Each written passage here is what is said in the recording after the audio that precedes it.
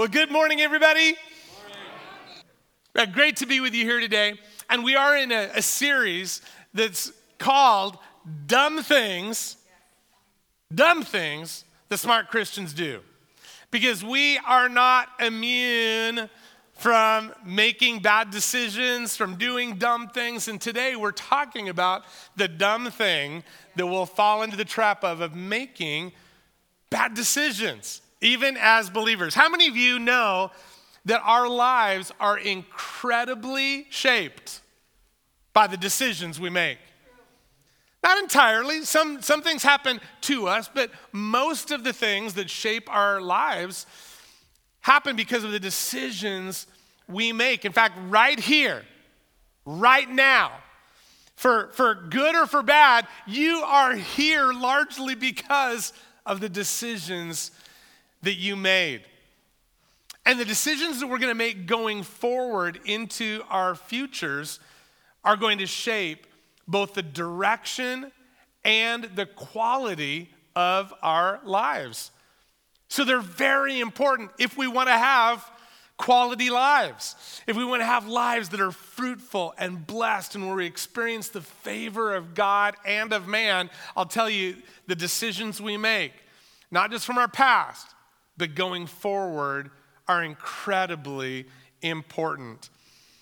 Decisions are what drive our doing. Decisions are what drive our doing. What we decide is what we do. You pick that up? What we decide is what we do. So unless you're having a seizure, like, it's like, I did not choose to do that. I did not decide to have that seizure. Unless you're having a seizure, everything that you do is something that you have processed internally in that decision-making process, and then you carry it out. So in other words, it's like the decision-making process is that internal, like figuring things out that then we bring external through our actions. What we decide is what we do, so they're very, very important. And we make thousands of decisions every single day. Thousands of decisions. There was some researchers at Cornell University who through research found this. They found that the typical person makes 219 decisions every day just about what they eat and drink. I mean, just about what's going down the hatch, 219 decisions every day, typical person, typical day. We make thousands of decisions every day. Some of them are small, maybe about like what we're choosing to eat or drink. Other decisions are huge. But even the small ones can be very, very important. Because if we want to hit the target, if we want to hit what we're aiming for, man, those decision-making processes, even the little ones, can make a big difference. If we're just 1 degree off, as we move forward, it has big consequences in our life. Now, I'm going to give you some measurements right here. If you're just 1 degree off and you just travel 1 foot, like you may not even realize you're like off track a little bit because it's only going to take you 0.2 inches, like 0.2 inches off in 1 foot. You may not even realize because that's just so little, right? But if you go just the length of a football field, guess what? You're going to have missed the target by over 5 feet. And then if you go further, if you go a mile, you are going to be off by 90 feet. That's pretty huge. Just in 1 mile down the road. You're going to probably go more than 1 mile today just to get home. Would you want to end up at your neighbor's home or down the street or around the corner? And if you were to set your target to the moon and we're just 1 degree off, you would miss the moon, miss your target by over 4,000 miles. So even things that we think are maybe small decisions are important because they all matter. The big, weighty decisions and even just the little ones are very, very important. And let's all admit it, we've all been dumb, and we have all made some real bad decisions in our lifetime. Way more than 1 degree off trajectory. We go the opposite way on some of our decision makings. And I'm right there with you on that. I have made some doozies of bad decisions. In fact, I'd be too embarrassed to stand up here and tell you about some of the bad decisions I've made, especially the ones that didn't just hurt me, but hurt others around me, because our decisions are not made in this little me bubble that only impact me. Our decisions impact others as well. I think probably my worst decisions have been decisions that have hurt other people. I remember one time, one of my decisions that I had made that hurt someone else had left me so distraught that even years later, I was still so grieved about that decision. And then I ran into the person like years afterwards at an event, and I saw the person, I'm like, and like my heart was brought right back to that grief that I'd been carrying because of that dumb decision I made that had hurt that person. And so I found a moment, I grabbed the individual, I pulled them off to the side, I reminded them about the dumb decision that I had made that had hurt them, and I repented and said, would you please forgive me for that decision that I made? And they got this big smile on their face. And they said, don't you remember? You asked for my forgiveness years ago about that. We're all good. It's like, oh, yay. I was so distraught over the bad decision that I'd made. I'd totally forgotten. I'd already been forgiven. I mean, it's like because they impact us so deeply. Our decisions matter. And they should really matter to us. And I'll tell you, they really, really matter to God. We can tell because His Word, the Bible, is packed with stories about people making decisions. Some really good decisions and others really bad. It's one of the reasons I believe the Bible is true, because when we read Scripture, guess what? God never sugarcoats reality. And is totally willing to tell us stories about people who really blew it and messed up. I mean, just when you're reading through the New Testament, don't even go back to the Old Testament. Just go to the New Testament. And we find stories of betrayal. We find stories of sexual brokenness. We find all kinds of stories, even like there's a story of racial discrimination. And these were things that were happening inside the church, not out of it. If we went beyond the church, man, you could read all kinds of decisions people were making that were so bad, so broken, and ended in some disaster. God cares about the decision we're making. And He doesn't just give us stories. The Bible is also packed with wisdom about how, with God's help, our lives can be transformed. And that even the decision-making processes that we entered into can move and shift from making really bad decisions, ones that end in misery and in death, to ones that can be transformed into something that are beautiful and that lead to life, lead to health, lead to fruitfulness. So why do we make decisions, or make dumb decisions in the first place? I mean, nobody gets up in the morning and says, man, I'm really going to make a doozy of a bad decision today. So why do we? How do we slip into these dumb decisions? Well, when you read through the New Testament, over and over again, we're confronted by this idea of our sin nature, And what we find is that something of this flesh, right? Our senses, our bodies, there's something about that sin nature that remains attached to our flesh throughout our entire lives. Whether we've come to Jesus or not yet, whether we've surrendered our life to Christ or not yet, there's something about the sin nature that remains kind of attached to our flesh all the way all the way through our lifetimes.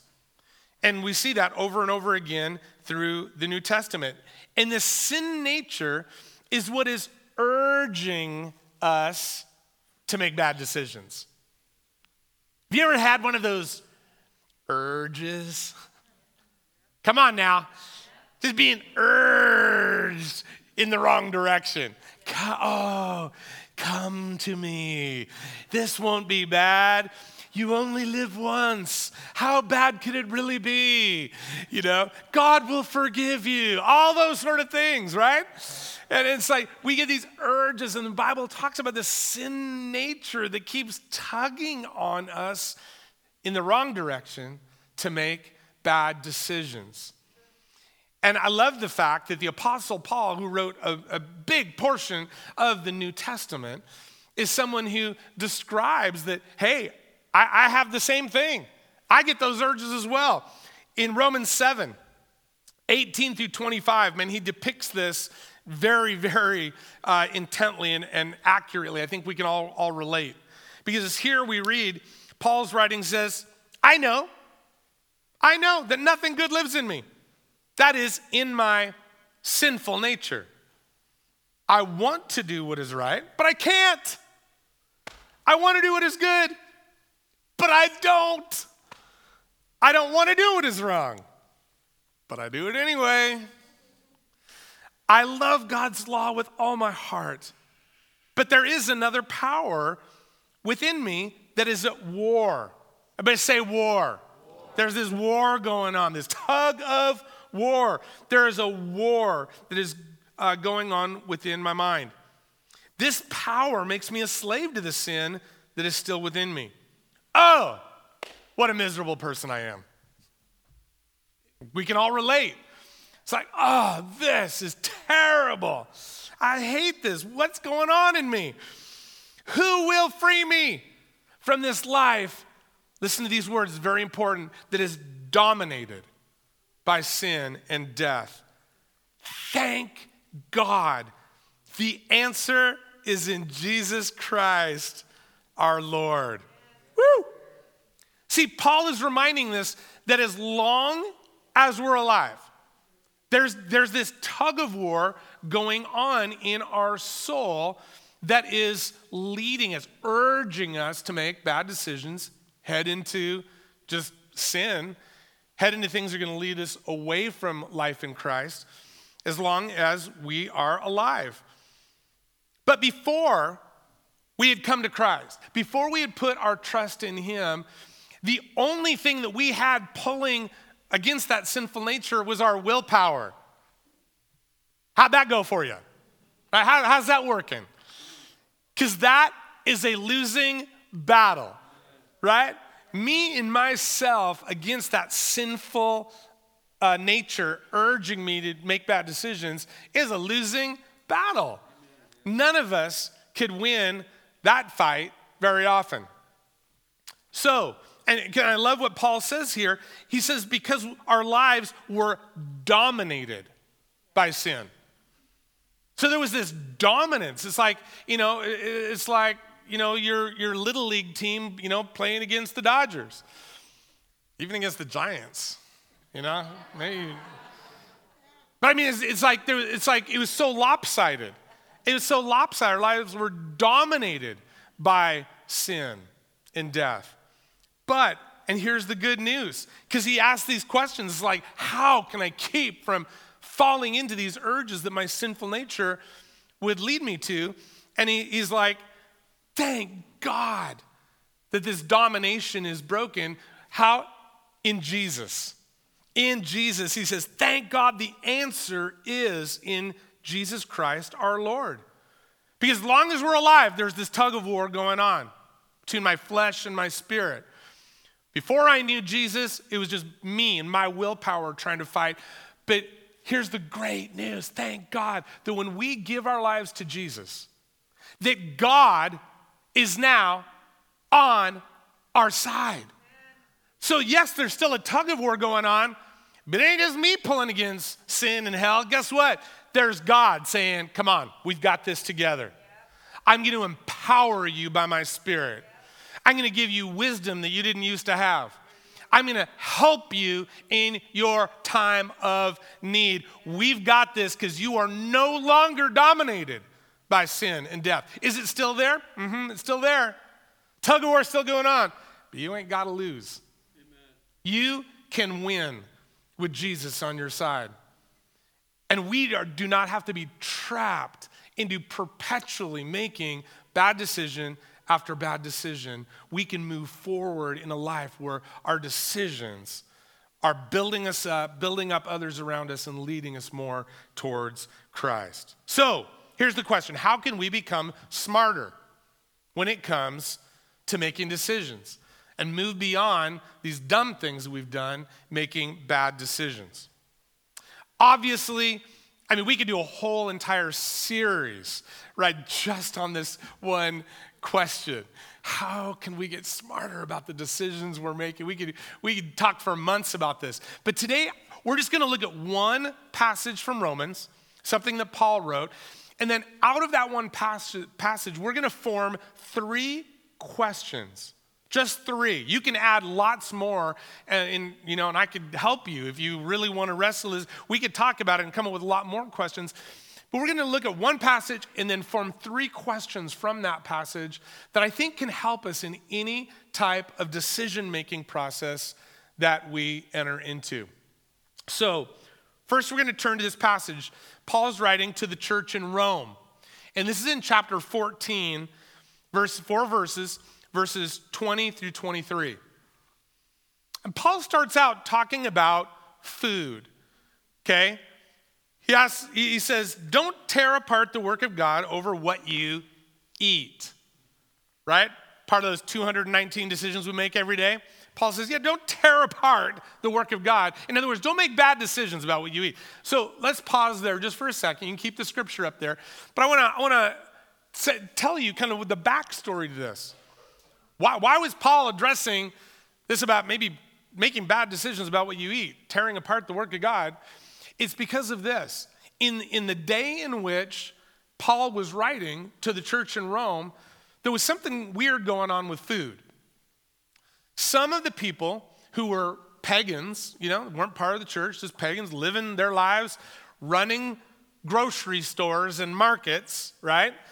They would sacrifice that food that they were going to sell, they would sacrifice it to their idols, to their gods.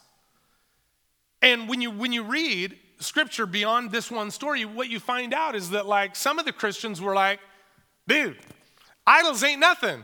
They're just false gods anyway. So who cares if this food was offered up to an idol? Doesn't matter because I serve the one true God. I can eat whatever I want. Other believers, who maybe hadn't grown that far in their faith yet, were like, oh, this looks terrible.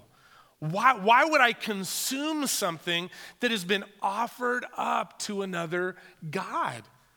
And so there was this conflict because the Christians that thought, oh, you could never eat something that had been, offered up to an idol, they would see the Shrams. They're looking at the Shram fam. And they're seeing them in there, eating this food, that was offered up to an idol. And they're like, what the heck? What's going on? I don't understand. And so people were actually leaving the church and walking away from their faith in Jesus because of what they saw other people doing. That was the big deal about food. So Paul, let's go back. Romans 14:20, and he says, don't tear apart the work of God over what you eat. Okay? Then he goes on, remember, all foods are acceptable. All foods. The Shrams can eat whatever they want. All foods are acceptable, but it is wrong to eat something if it makes another person stumble. It is better not to eat meat or drink wine or do anything else if it might cause another believer to stumble. You may believe there's nothing wrong with what you're doing, but keep it between yourself and God. In other words, don't beat people up with what your perspective is.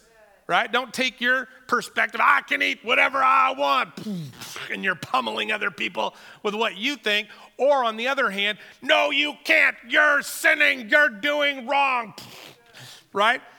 It says, hey, what you think about this, fantastic. Keep it between you and God. I pray about it, okay? Blessed are those who don't feel guilty for doing something they've decided is right, okay? Between you and God. Not like, I think this is right. But no, it's like, no, but I brought this before the Lord. And now I have a confidence in the choice that I'm making.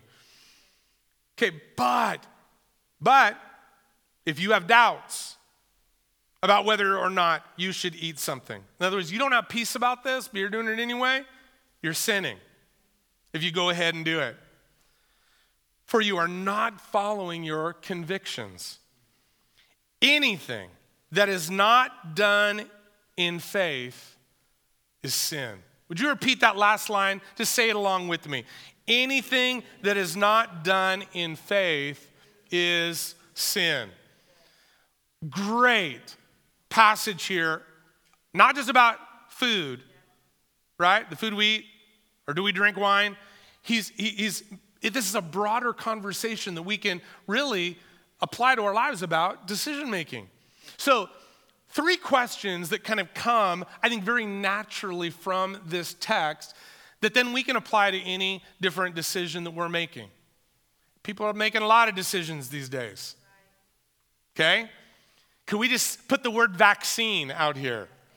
Right? I mean, like, wow, man, some people think this, some people think that. I'm still caught in that place in the middle of like, trying to make a really wise decision. Let's apply it. Let's apply it to this. Or take any decision that you're processing. Should I buy that car? Right? Should I date that girl? There's so many different decisions that we might be processing. So let's bring them before the text and let's just ask these 3 questions. Number one question, what does my faith say? What does my faith say?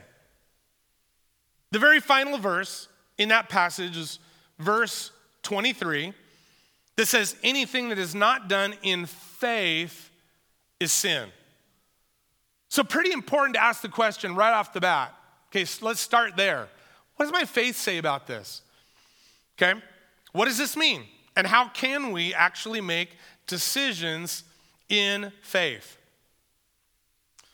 The bottom line is that for followers of Jesus, I'm not talking to those of you that maybe have not put your trust in Jesus yet. Well, I'm talking to you, but I'm applying this to those who have already said, Jesus, you're my number one. I've given you my life. I've received your forgiveness.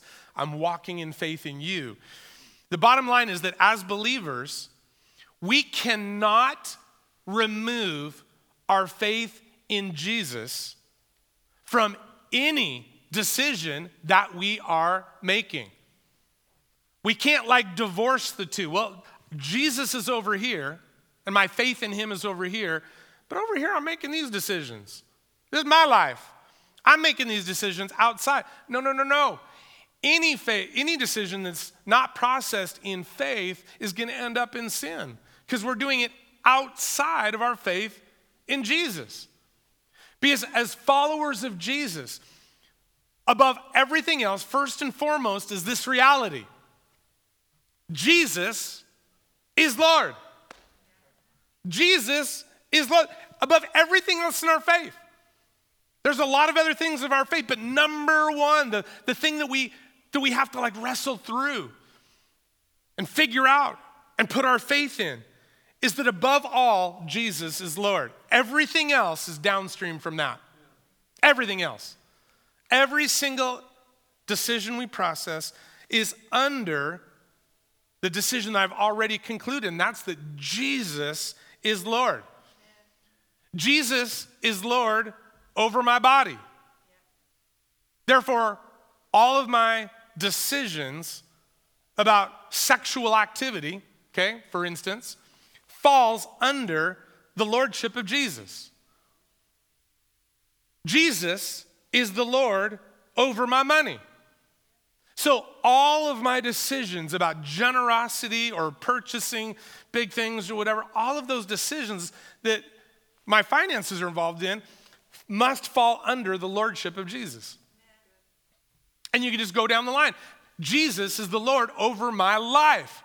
So all the big decisions that I make about where I live, where I'll work, what occupation I'm going to go into, what ministries I'm going to grab a hold of, all of those things, who I'm going to marry, all of those things must be brought under the lordship of Jesus.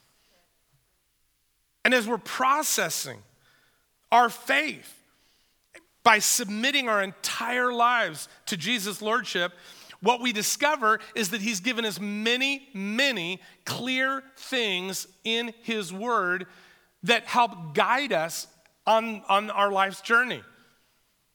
So like if we were just to turn back one chapter into Romans 13, this is just an example of like that God's word gives us really clarity on a lot of the decision things that we're going to have to confront and ask in our lives. And he says here in 13:13 of Romans, he says, because we belong to the day, we must live decent lives for all to see. Don't participate in the darkness of wild parties and drunkenness, or in sexual promiscuity and immoral living, or in quarreling and jealousy. Right? It's all real clear. He's giving us real clarity. Don't do these things. Those are all outside of the bounds for those people who are living in the light, following after Jesus. He says, instead, clothe yourself with the presence of the Lord Jesus Christ. See, as a follower of Jesus who is submitted to Jesus' lordship, God's word rules over my life.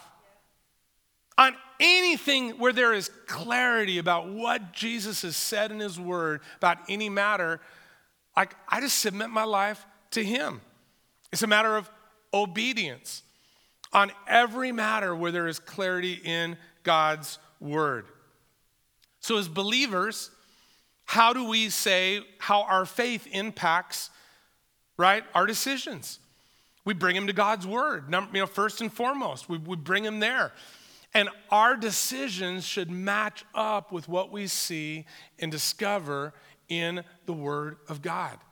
Because he's already given us clarity regarding what his will is and how he would say, hey, here's what to decide. I'm helping you. I'm pulling for you here by showing you the direction that's going to lead to life and not death. It's going to help you and bless you and those around you. So, when God's word is clear, we walk in obedience. But how many of you know, like in the topic of vaccines and other things, there's not like a clear verse we can turn to where there's not always clarity. Life is complex. And sometimes there's not like a super clear answer to a decision we're processing. So, question number 2, okay? First one is, what does my faith say? Second question is this: what other perspective is needed? What other perspective is needed? People who lack perspective can only see things one way. People that lack perspective can only see things one way. But with maturity comes the ability to see more than one thing at a time. Little children do not have perspective, right? They do not have, it's why peekaboo is so darn fun with little kids, because they lack perspective. They think you are the greatest magician who has ever lived, right? I'm gone. They think you're hilarious. How is that? How are they doing that? Because they lack perspective. They do not have the capacity or the maturity to see that two things can be true at the same time. I can't see you, but I know you're still there, right? Two things. They're both true in that moment. I can't see you, but you're still there. Now, hopefully, all of us have matured beyond the point where we no longer really enjoy personally a good game of peekaboo. Unless we're the one playing it with a toddler. If somebody comes to you and starts playing peekaboo and you like it, there's a problem. But how interesting it is that when it comes to our decision-making processes, sometimes we are still playing peekaboo with the facts in front of us. And we lack perspective, and we can only see things one way. We're not able to take into consideration those other things. And that's what Paul was addressing here in Romans 14.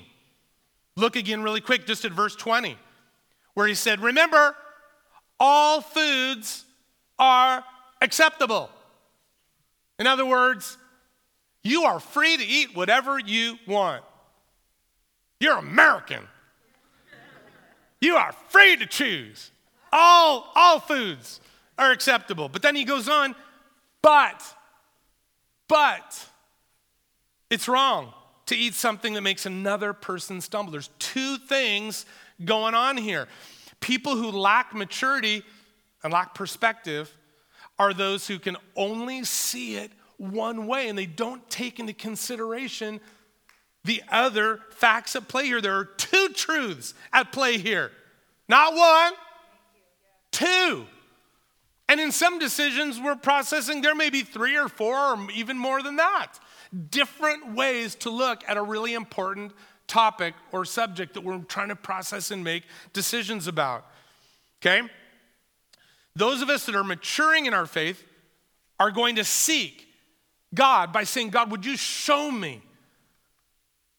Take me 360 around this issue, that I can make a really good and wise decision, ensuring that I really have good perspective about the decision that I'm making. One example where I believe perspective and maturity are needed in this decision-making process is where alcohol is involved. You know, he even mentioned that even way back in Romans. He's talking about the food you eat and the wine you drink. Right? It's like real maturity is needed. I was in a conversation just a couple of weeks ago with some people at our church. They said, man, in our friends, we're really talking about that. Like what makes sense, what's right, what's wrong. It's one of those places where we really need to see the bigger perspective. In my personal story, I was somebody who played peekaboo with the issue of alcohol. I could only see it one way when I was younger. I was raised in a home where we didn't have alcohol in our home. And I knew the Bible said, you know, you're not supposed to be drunk. And so I did this thing where there was only one way. All alcohol is sin. Anybody who drinks alcohol is making a terrible, terrible decision. But is that what God's word says in totality? No, it wasn't until years later that I really discovered, and some of this started to break free in my mind when I was a little bit older, and we'd go to other people's homes from our church, people who I knew loved Jesus. And you can imagine the conflict in my soul when I saw wine on their cabinets. And there was beer in their fridge. How could this be? Right? And then realizing that, Jesus and his disciples, well, they drank wine regularly, right? Regularly. And even Paul writes to his spiritual son Timothy and says, hey, drink some wine for your health. Your tummy's going to feel better. I was like, two things can be true even at the same time.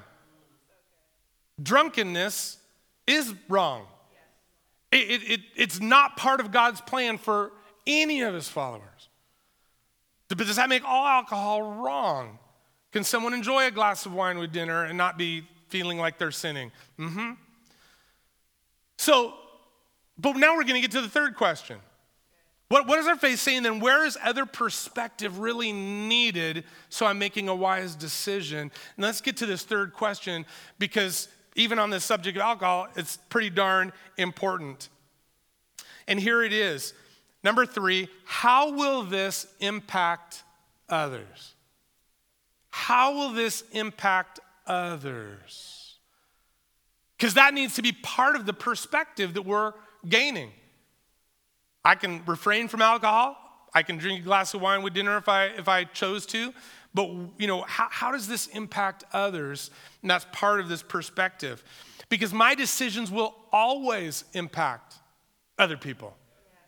I am not an island unto myself, and neither are you. So the decisions that we make, they're going to impact others. So we need to really pay attention to that. It's like being the captain of a boat and realizing that I am casting a wake behind me, right? Have you ever been at the lake, on the beach enjoying a nice day, and here comes some knucklehead pulling some, wakeboarder, or, they're doing some sort of water skiing, and they're not paying attention at all to the people on the shore.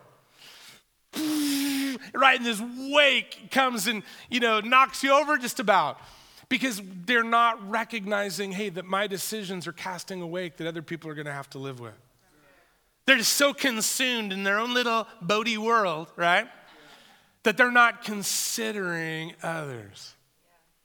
But my decisions are not just about me. And that's what Paul is getting at here, because in the very next verse, from what we just read, in verse 21 of Romans 14, he says, it is better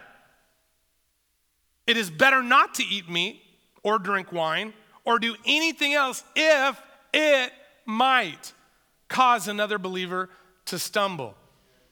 And in the beginning of that passage, he doesn't even have the word believer. He's like anybody, just anybody. If this is causing harm, potentially, might, right? If this potentially is going to have negative impact on others, be very, very careful about the decision you are about to make. Perspective tells us that there's more than one option here. But boy, we need to wrestle through with what is not only permissible, but what is best. And what God's word is telling us here, here's what's best. Don't knock other people over with your decisions. Don't harm your neighbor. Don't harm your spouse. Don't harm your children. Right? Don't harm your coworkers. Don't harm your boss by the decisions that you're processing.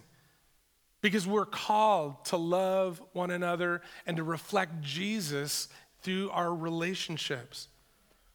So, going back to this conversation about alcohol, why didn't I grow up with alcohol in my home? Well, it comes from a story when I was really, really young.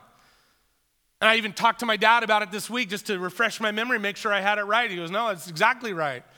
Because my dad really enjoyed having a glass of wine with dinner. And there ain't nothing wrong with that. But one time when I was just this little tiny guy, I was on his lap while he was enjoying his glass of wine, and I was grabbing the glass, trying to get my own taste. And he considered the other.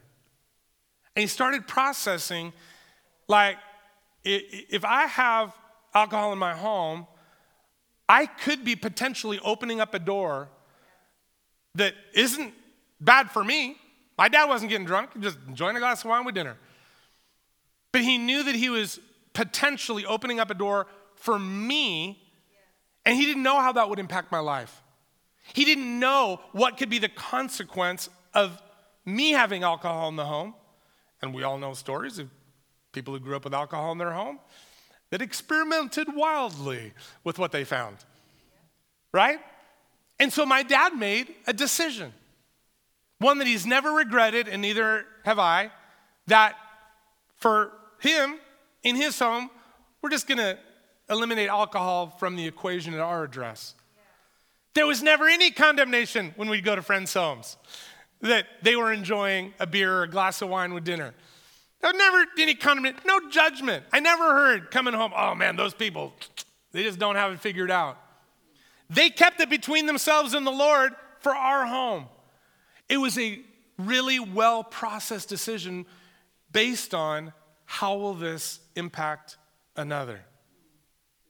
I just happened to be the other that my dad was considering in that moment. Listen, that is not a rule for your home. Please hear me. There's no pastoral statement here, right?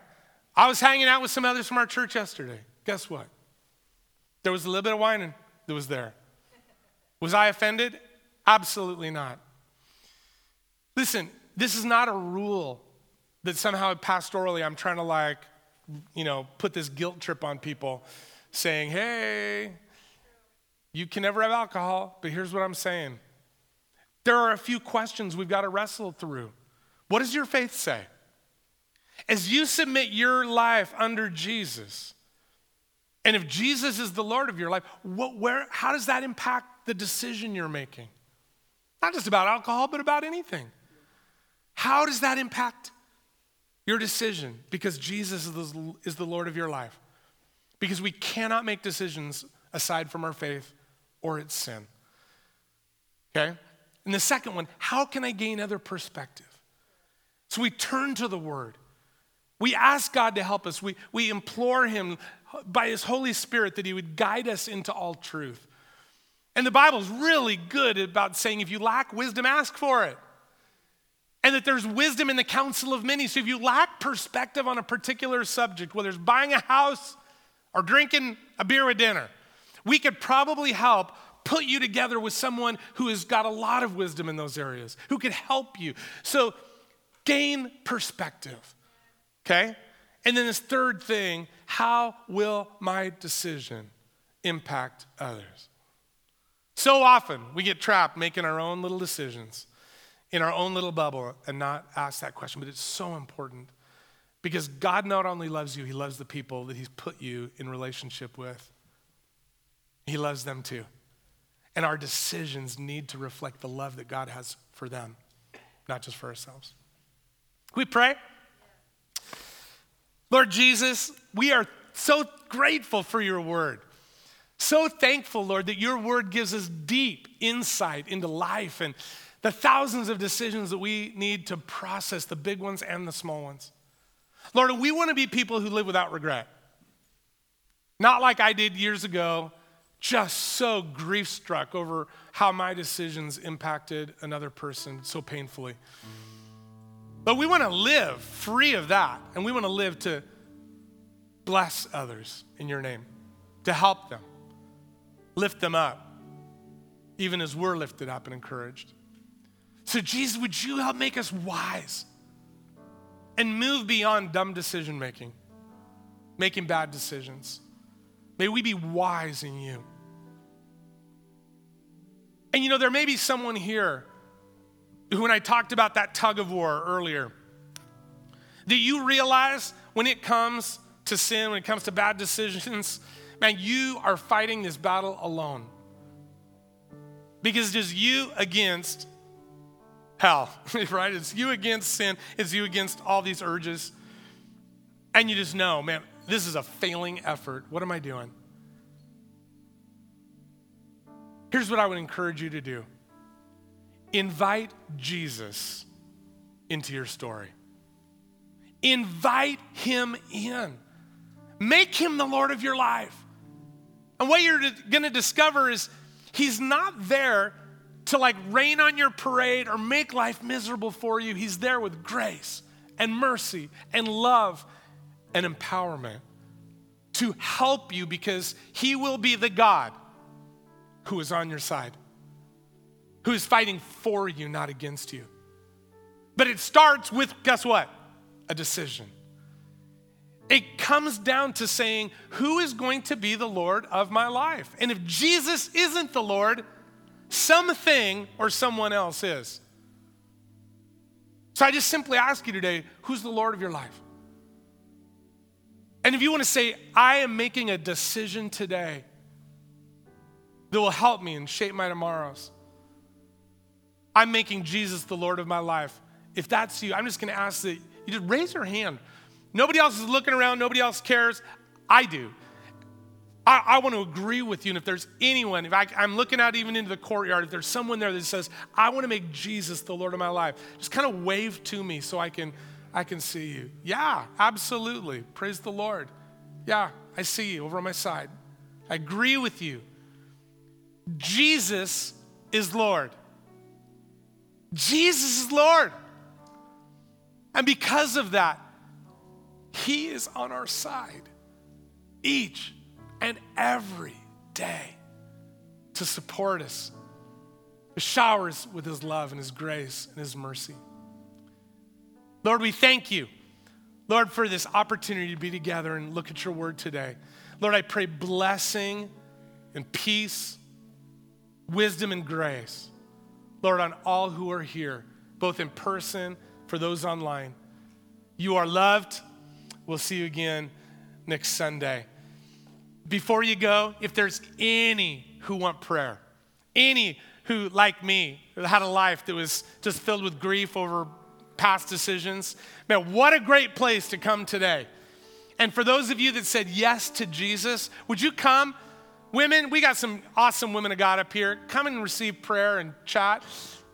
Gentlemen, come and see my friend right over here, Frank. Share with him the decision you made. Talk about life, receive some prayer.